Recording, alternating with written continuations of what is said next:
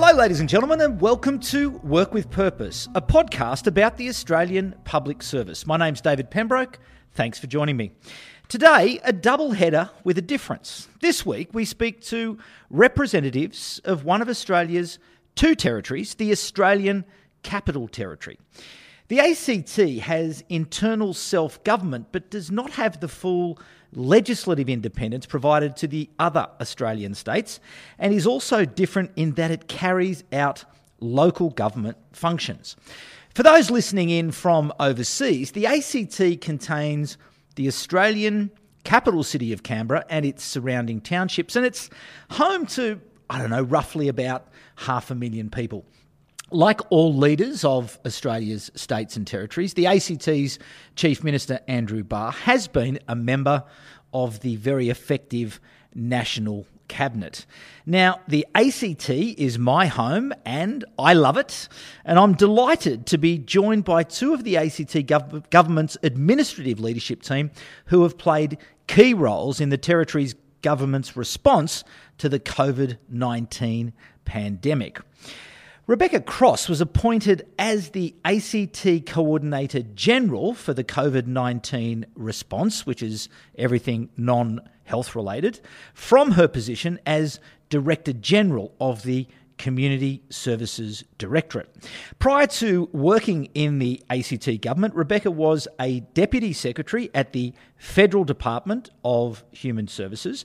She worked in the private sector as the Head of Government Policy and Regulatory Affairs at the insurance company Bupa, and was previously Head of Domestic Policy at the Federal Department of Prime Minister and Cabinet. Rebecca, welcome. Thank you, David. We're also joined by Katie Hare, who is the Director General of the ACT's Education Directorate. Katie was lucky enough to move to the ACT from Victoria just 6 short months ago. She was formerly Deputy Secretary at the Victorian Department of Education and Training, as well as the Department of Human Services. She has also held the position of Executive Director at the Victorian Department of Premier and Cabinet, and she was also a former board member at IPA Victoria. Katie, welcome to you. Thank you, David. So look, we like to start Work with Purpose by getting to know our guests a little better. And Rebecca, I was doing a little bit of snooping on LinkedIn and noticed that you were fortunate enough to do a job swap from the Australian Public Service into a senior role in the private sector in a program that was organised by the Australian Public Service Commission and the Business Council of Australia. What did you learn in your time in the private sector that has made you a better public servant?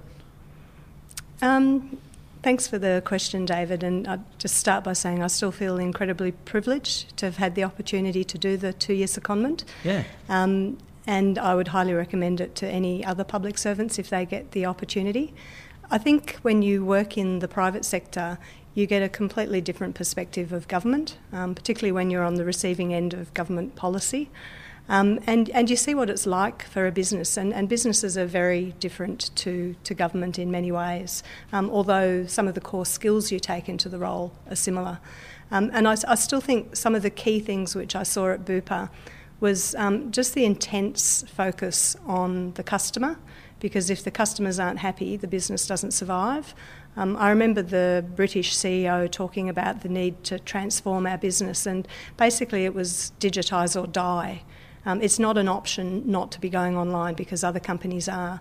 And so there's a really big focus on innovation, and they use really good data and metrics to make decisions on how they change services, what they digitise. And they also focus really strongly on attracting the right people to the company. So the focus on people and having people who are attracted to work at Bupa, who work really, really hard to deliver fantastic customer products, customer service, that's what makes them survive and thrive. Mm-hmm. So in the public service, that's all part of what we do, but it doesn't have the same edge to it, because if we don't digitise, the business won't disappear. Whereas in the private sector, it's just a different reality. And I think understanding that, you can bring some of that knowledge back into the work you do in the public service, and probably as well have a greater appreciation of how important it is to engage with business so you understand the impact of what you're doing. Yeah, it's actually quite interesting that through these conversations in Work with Purpose, that link between the public service and business is a critically important one. But have you noticed a change in the ACT public service during the pandemic, that things are moving faster, decisions are being made faster? Because certainly at that federal level, things are working a lot faster than they were in the past. And perhaps, I suppose, it's a result of the crisis, but do you think it's going to last? Look, absolutely things are moving a lot faster, and I think in the very early days when National Cabinet was meeting 2, sometimes 3 times a week, the pace of change was very difficult to keep up with, and you would just get things set and then there'd be a new decision, new restrictions, and I think all levels of government experienced that pace of change. It has settled a little bit since then, but it's still incredibly fast. And we do see here in the ACT, as we're starting to think about easing restrictions, for the business community, they really need to know what that means for them. And they've got to make hard-edged decisions about, do I reopen?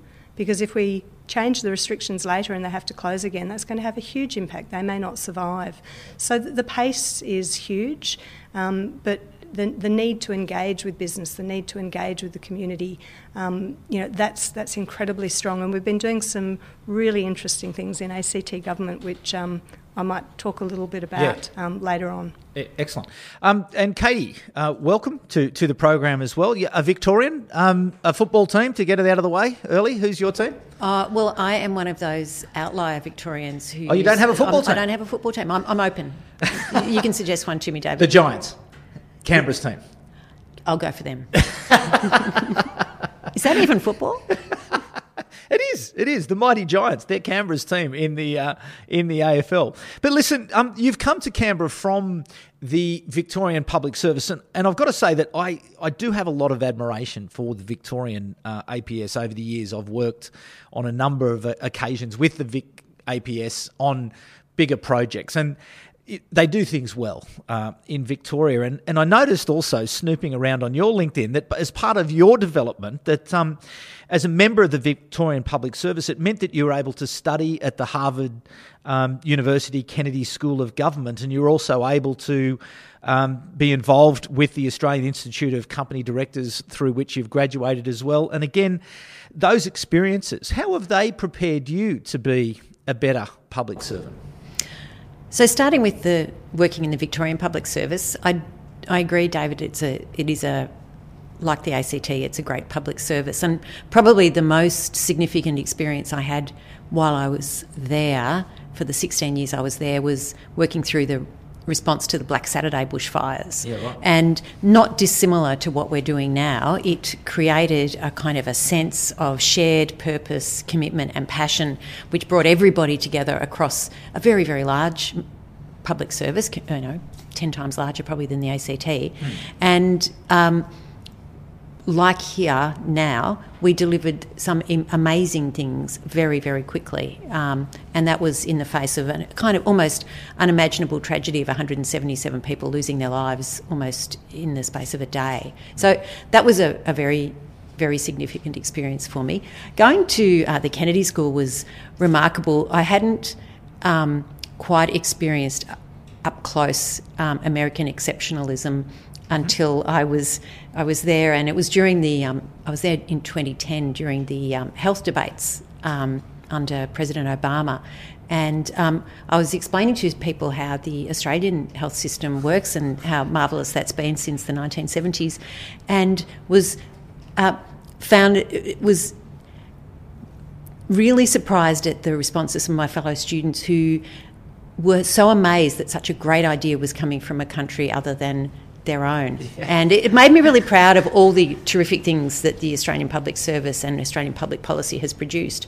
But it was also pretty interesting to discover that wasn't widely understood elsewhere in the world. Yeah. And that Institute of Company Directors, so again, what was the motivation behind doing that course, to learn more? Was it, again, trying to understand business or governance, or what was it? It was understanding governance. It's a terrific course, and I certainly, for public servants who are interested in questions of governance and understanding how our kind of public service governance fits within other governance frameworks, it was incredibly illuminating. And I did the course with a range of people from across public sector and private sector. So you really got to compare notes about different types of decision making and even different drivers. As Rebecca said, the difference between a dollar bottom line versus the public good does make a difference to how decisions are made, and that was one of the interesting things that we explored in the course. But yeah, it really changed the way I thought about things. Okay, great. Well, listen, we'll come to now the sort of substantive part of the conversation, really, is to get in and underneath and try to understand what's gone on here in Canberra, because I would say, actually, through you to the ACT government, on behalf of my family and certainly the workers here at Content Group, we've all felt sort of completely and totally reassured pretty much through the whole pandemic. But really, as a local, I think, the pandemic arrived after the really devastating bushfire crisis that we had earlier in the year in our region. It was a major impact in the local community. And then probably less serious, but no less worrying for people, was then the hailstorm damage that destroyed the private property of so many Canberrans, so many public servants. That was a bad thing as well. So, Rebecca, to you, how ready was the ACT Public Service for this pandemic when it came? So I think one of the most important things for us in the pandemic has been to work as one government, and that's part of my role as the Coordinator General, to make sure that we're all working together, we've got really good governance and decision making, because the pandemic crosses so many parts of the community, the economy, that it's really important that we work as one government. And we had been doing that during the bushfires as well, and in fact that's the way we operate regularly. So I think the difference, because the ACT Public Service is a little bit smaller, is we can connect up and we can work across directorates really effectively, and that's one of the things I love about working in ACT government. We really stepped that up for the bushfires, and you would have seen Georgina Whelan, absolutely outstanding. Yeah. But the work that was behind that, and the whole of government effort and the whole of government communications, that stood us in really good stead for the pandemic, because we've stepped those arrangements up again. So when we're saying things, we're saying them with one voice. When we're communicating with the public, we have a panel. I think we're the only jurisdiction in Australia that has a community panel that we've created at a whole of government level that we can tap into and say, is the messaging getting through? How are people feeling? What are people concerned about? And the last time we did a survey, and I've got the figures here with me, we reached 1,200 people within 24 hours and a representative sample of Canberrans over the age of 16. And they could tell us that 91% of them agreed that they were being kept well informed. They also told us 87% believe the ACT government is responding appropriately. They told us what they're most concerned about. So most of them are concerned about jobs and unemployment. That's 81%. The overall economic impact, 73%. The spread of infections, 70%. We can get that information within 24 hours, and we can use that to make sure that we are giving the public the information that they need, and that if there's things they're worried about, then we can have a think about how we respond to that. And I do believe we're the only jurisdiction that can do that at a whole of government, whole of community level. And it's one of the things we found useful during the bushfires. We're finding it useful again now. So, Katie, in your experience, obviously coming from Victoria, as you say, it's much larger. But what has been your experience coming to the ACT, and what are those differences coming from a larger state public service to a smaller, agile public service where you can get that sort of response that quickly? It is really remarkable, as Rebecca says, the connection between the different parts of the ACT government. It's very real, and it's real time. And so during the bushfires, I had certain responsibilities, Rebecca had certain responsibilities.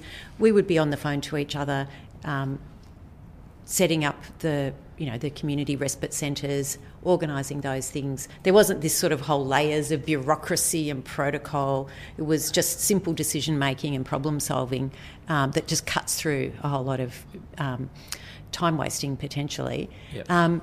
I think one of the other things, so that's sort of at the whole of government level. There's also a really strong sense of immediacy and closeness to where our services are being delivered, and in my case, the education through schools.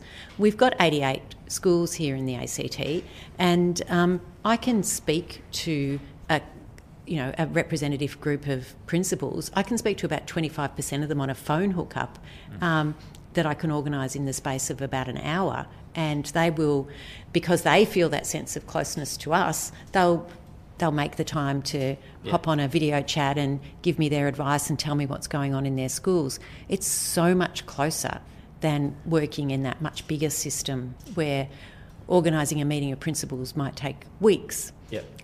Obviously, at a time like this, we don't have weeks, and so it's really crucial that we're able to make the most of the scale to get in touch with people and get things done. Yeah, well, and it's interesting because it reflects. I just, as you're sitting there, I'm thinking, this probably comes to part of the reassurance that you have as somebody who lives here, because that immediacy does happen and that communication is there, and it is very, very effective.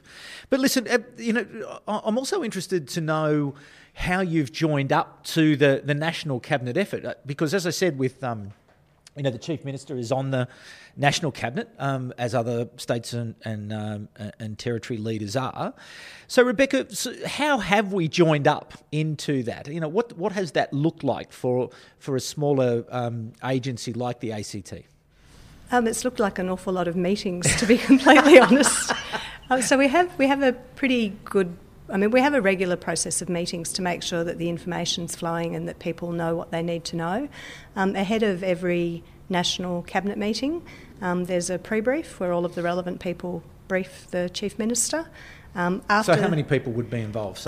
Depending on the agenda, maybe 15 people briefing him. So there's the Chief Health Officer, there's the Cabinet people are there, the Health Minister, and then depending on what else is on the agenda, all of the relevant people are there to brief the Chief Minister. But then all of those representatives from the ACT are then sitting on all of the various national coordination mechanisms, yep.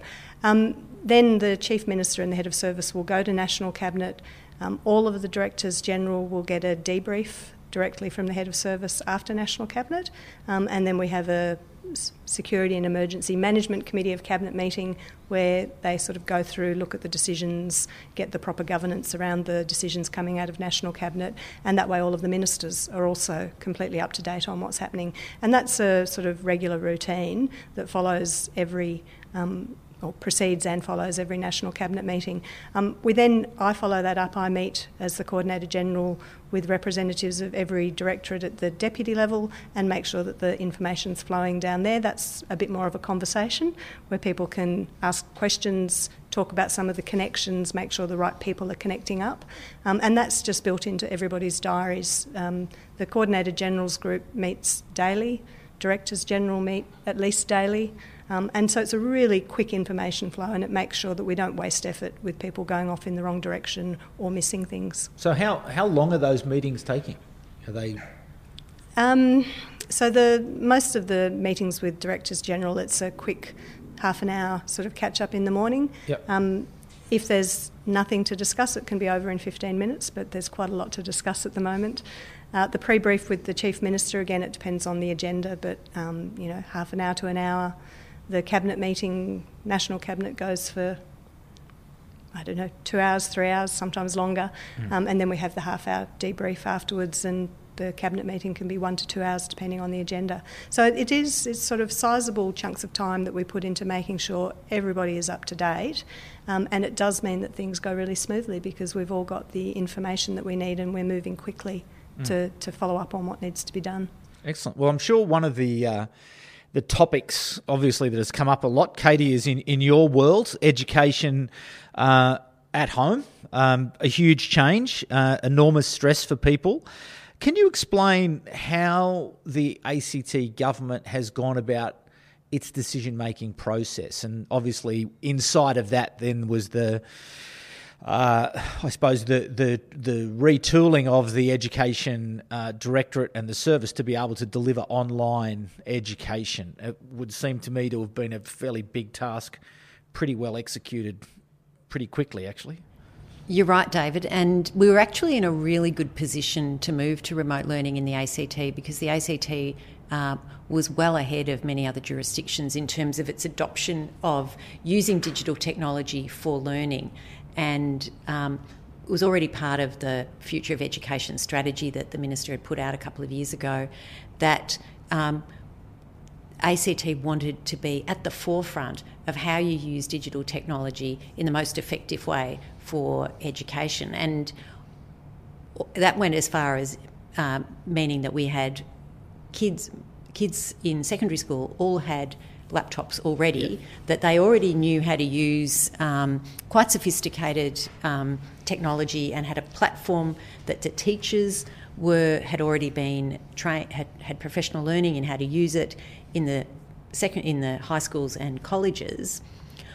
We also, in probably one of the great examples of that kind of quick, innovative thinking, were able to recycle the laptops from last year's senior students who have now left school, and we had a few of these a few hundred of these in the storeroom, to then provide those to the kids in primary schools. So we were able to distribute around 4,000 still really high quality working Chromebooks that were used by the senior kids back to the primary kids, so that they could be ready for doing their online learning.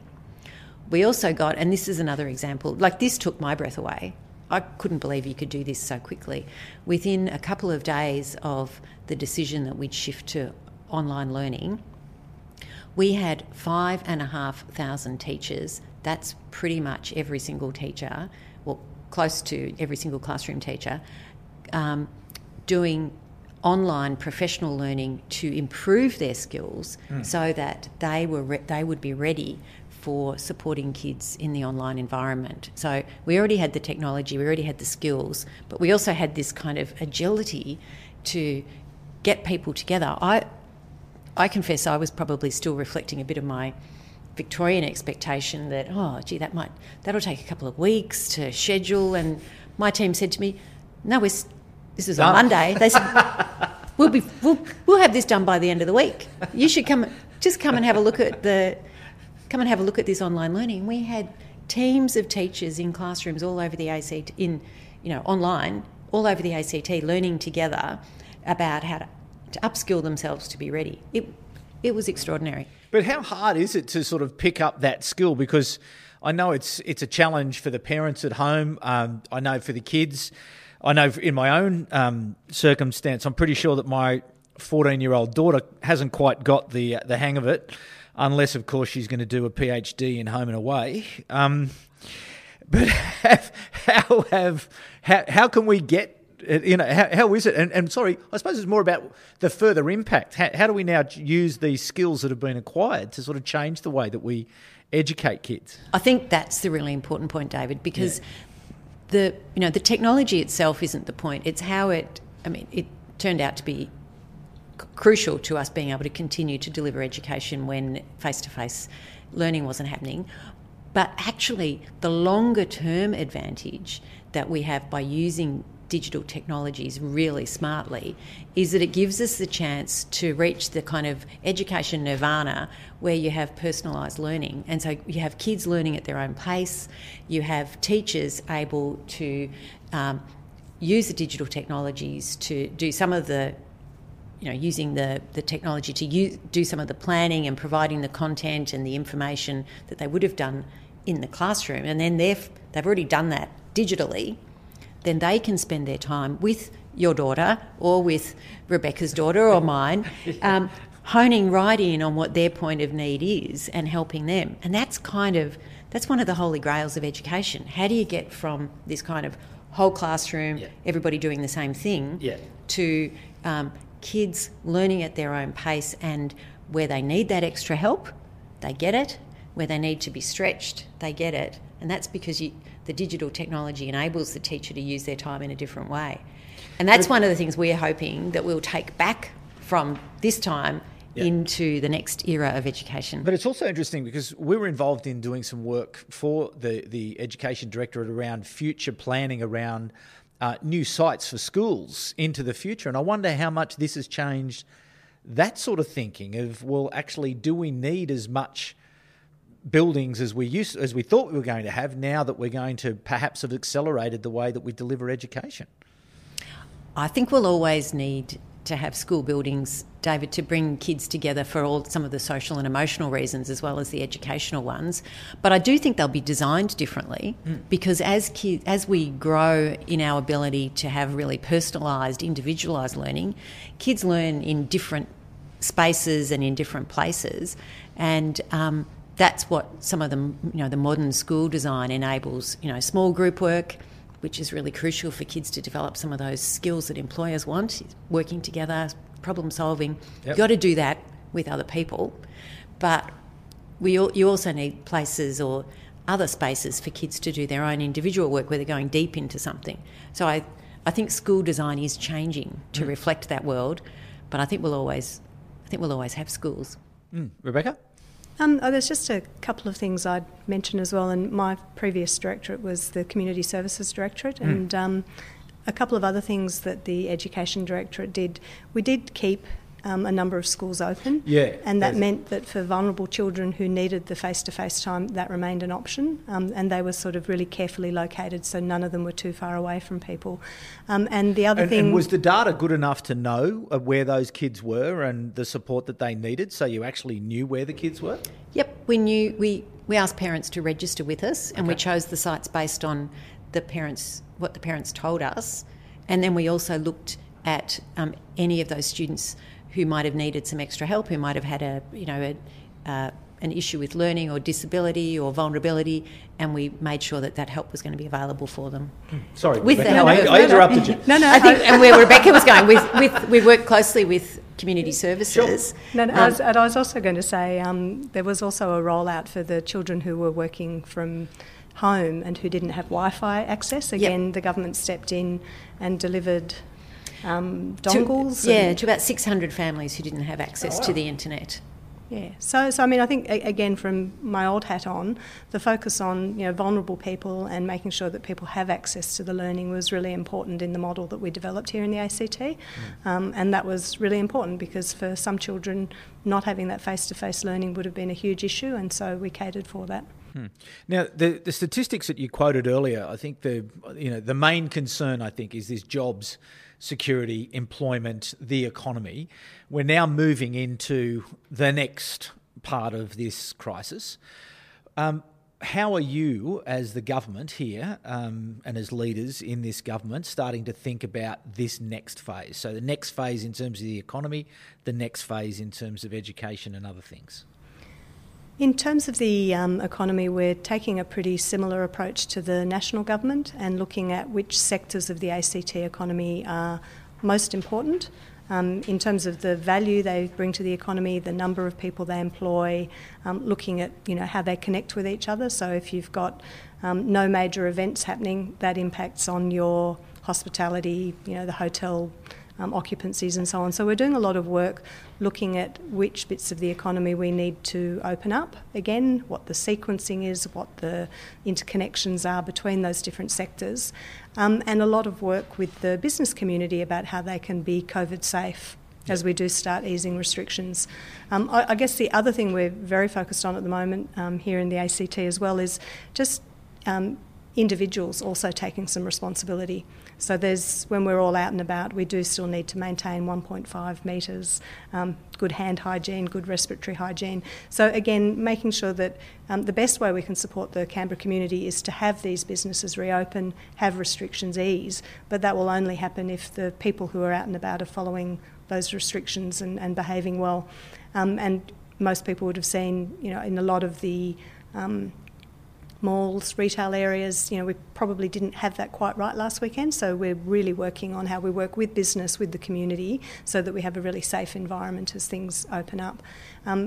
There are some changes which are being announced in the short term. most of them are small. It's going to be stage 2 and stage 3 where we really start to see a lot of businesses feeling that they can reopen with confidence. And as I said at the very beginning, the worst thing for business would be to reopen too early and then have to close again, because they'll lose a lot of money and that will impact on their long-term viability. But in terms of the education thing's interesting, isn't it, around the social distancing? I was having a chat with a friend today who's a school teacher, and I was saying, how are you going to keep 7-year-olds apart? How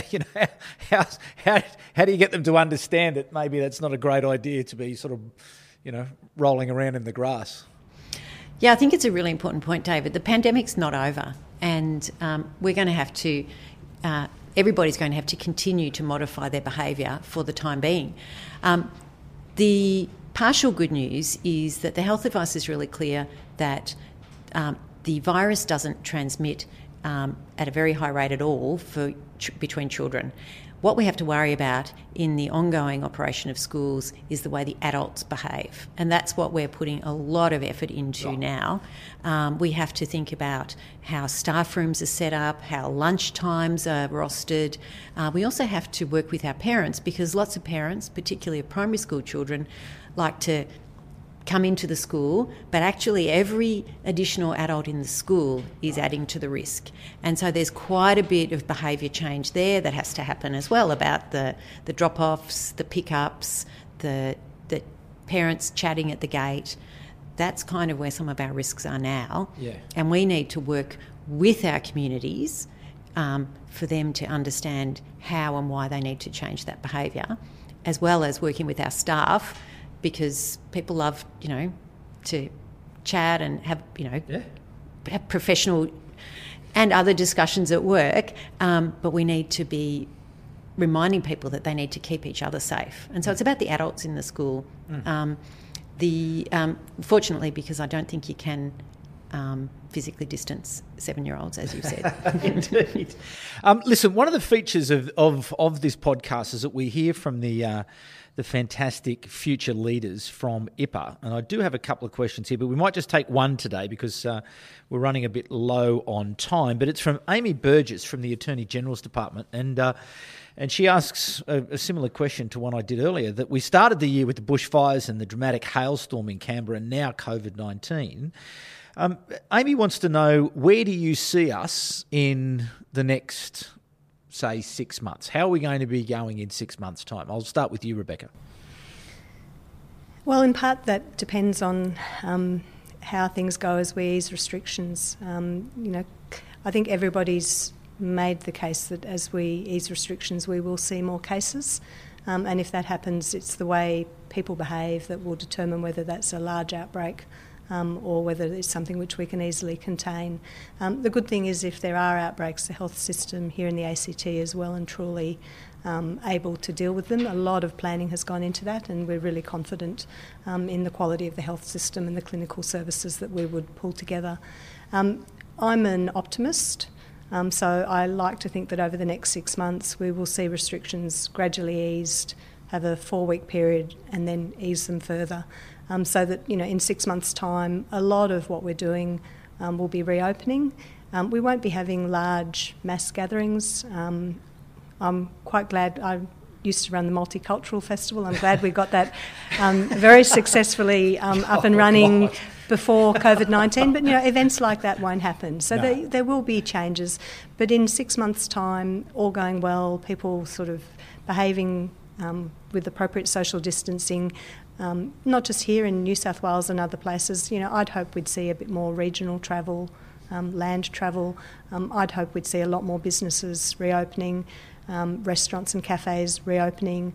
I think by stage 3, which is the middle of the year, you're starting to look at numbers of, maybe 50, possibly even 100 in large places, as long as it's one person per 4 square metres, So all of those things. So I think life will be, for most of us, we'll start to see some return to normality. But for vulnerable people, until we have a vaccine, it's still going to be really, really hard.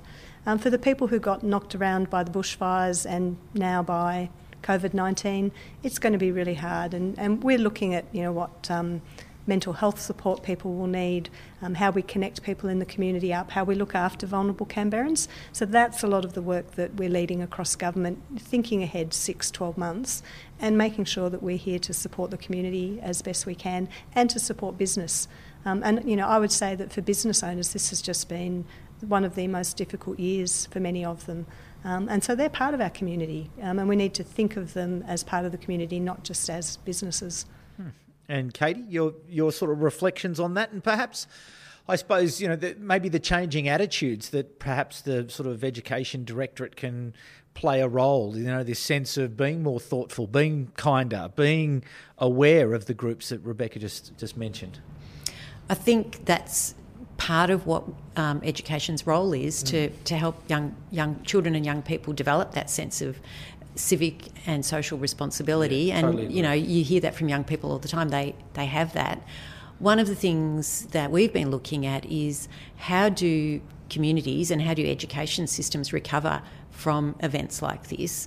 And there is actually reason to be pretty optimistic. If you look at what happened after Hurricane Katrina in New Orleans, or if you look at the Christchurch earthquake, where kids had a traumatic experience and they had interrupted time at school, those kids actually came back and their schools helped them come back, some of them stronger than before, and probably with a depth of understanding that they might not have had. So that's what we'll be working towards.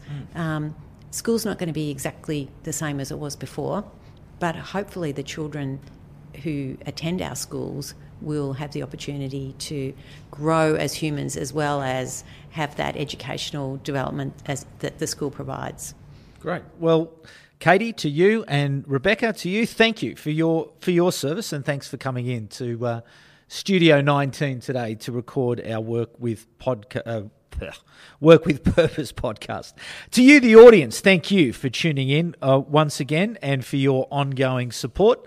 Thanks also to our friends and colleagues at IPA ACT and the Australian Public Service Commission for their ongoing support in putting the program together. Work with Purpose is part of the GovComms podcast network, and if you would like to check out the GovComms podcast, please type that name into your favourite podcast browser, and I'm sure it will be surfaced for you. If you do happen to come across our social media promotion for the Work with Purpose program, please pass it along by sharing, and if you are feeling particularly generous, a rating or a review will help us to be discovered, and yes, it does matter. So anyway, thanks for your support. We'll be back at the same time next week when we speak with the Secretary of the Department of Defence, Greg Moriarty, and the Chief of the Australian Defence Force, Angus Campbell. But for the moment, it's bye for now. Work with Purpose is a production of Content Group in partnership with the Institute of Public Administration Australia and with the support of the Australian Public Service Commission.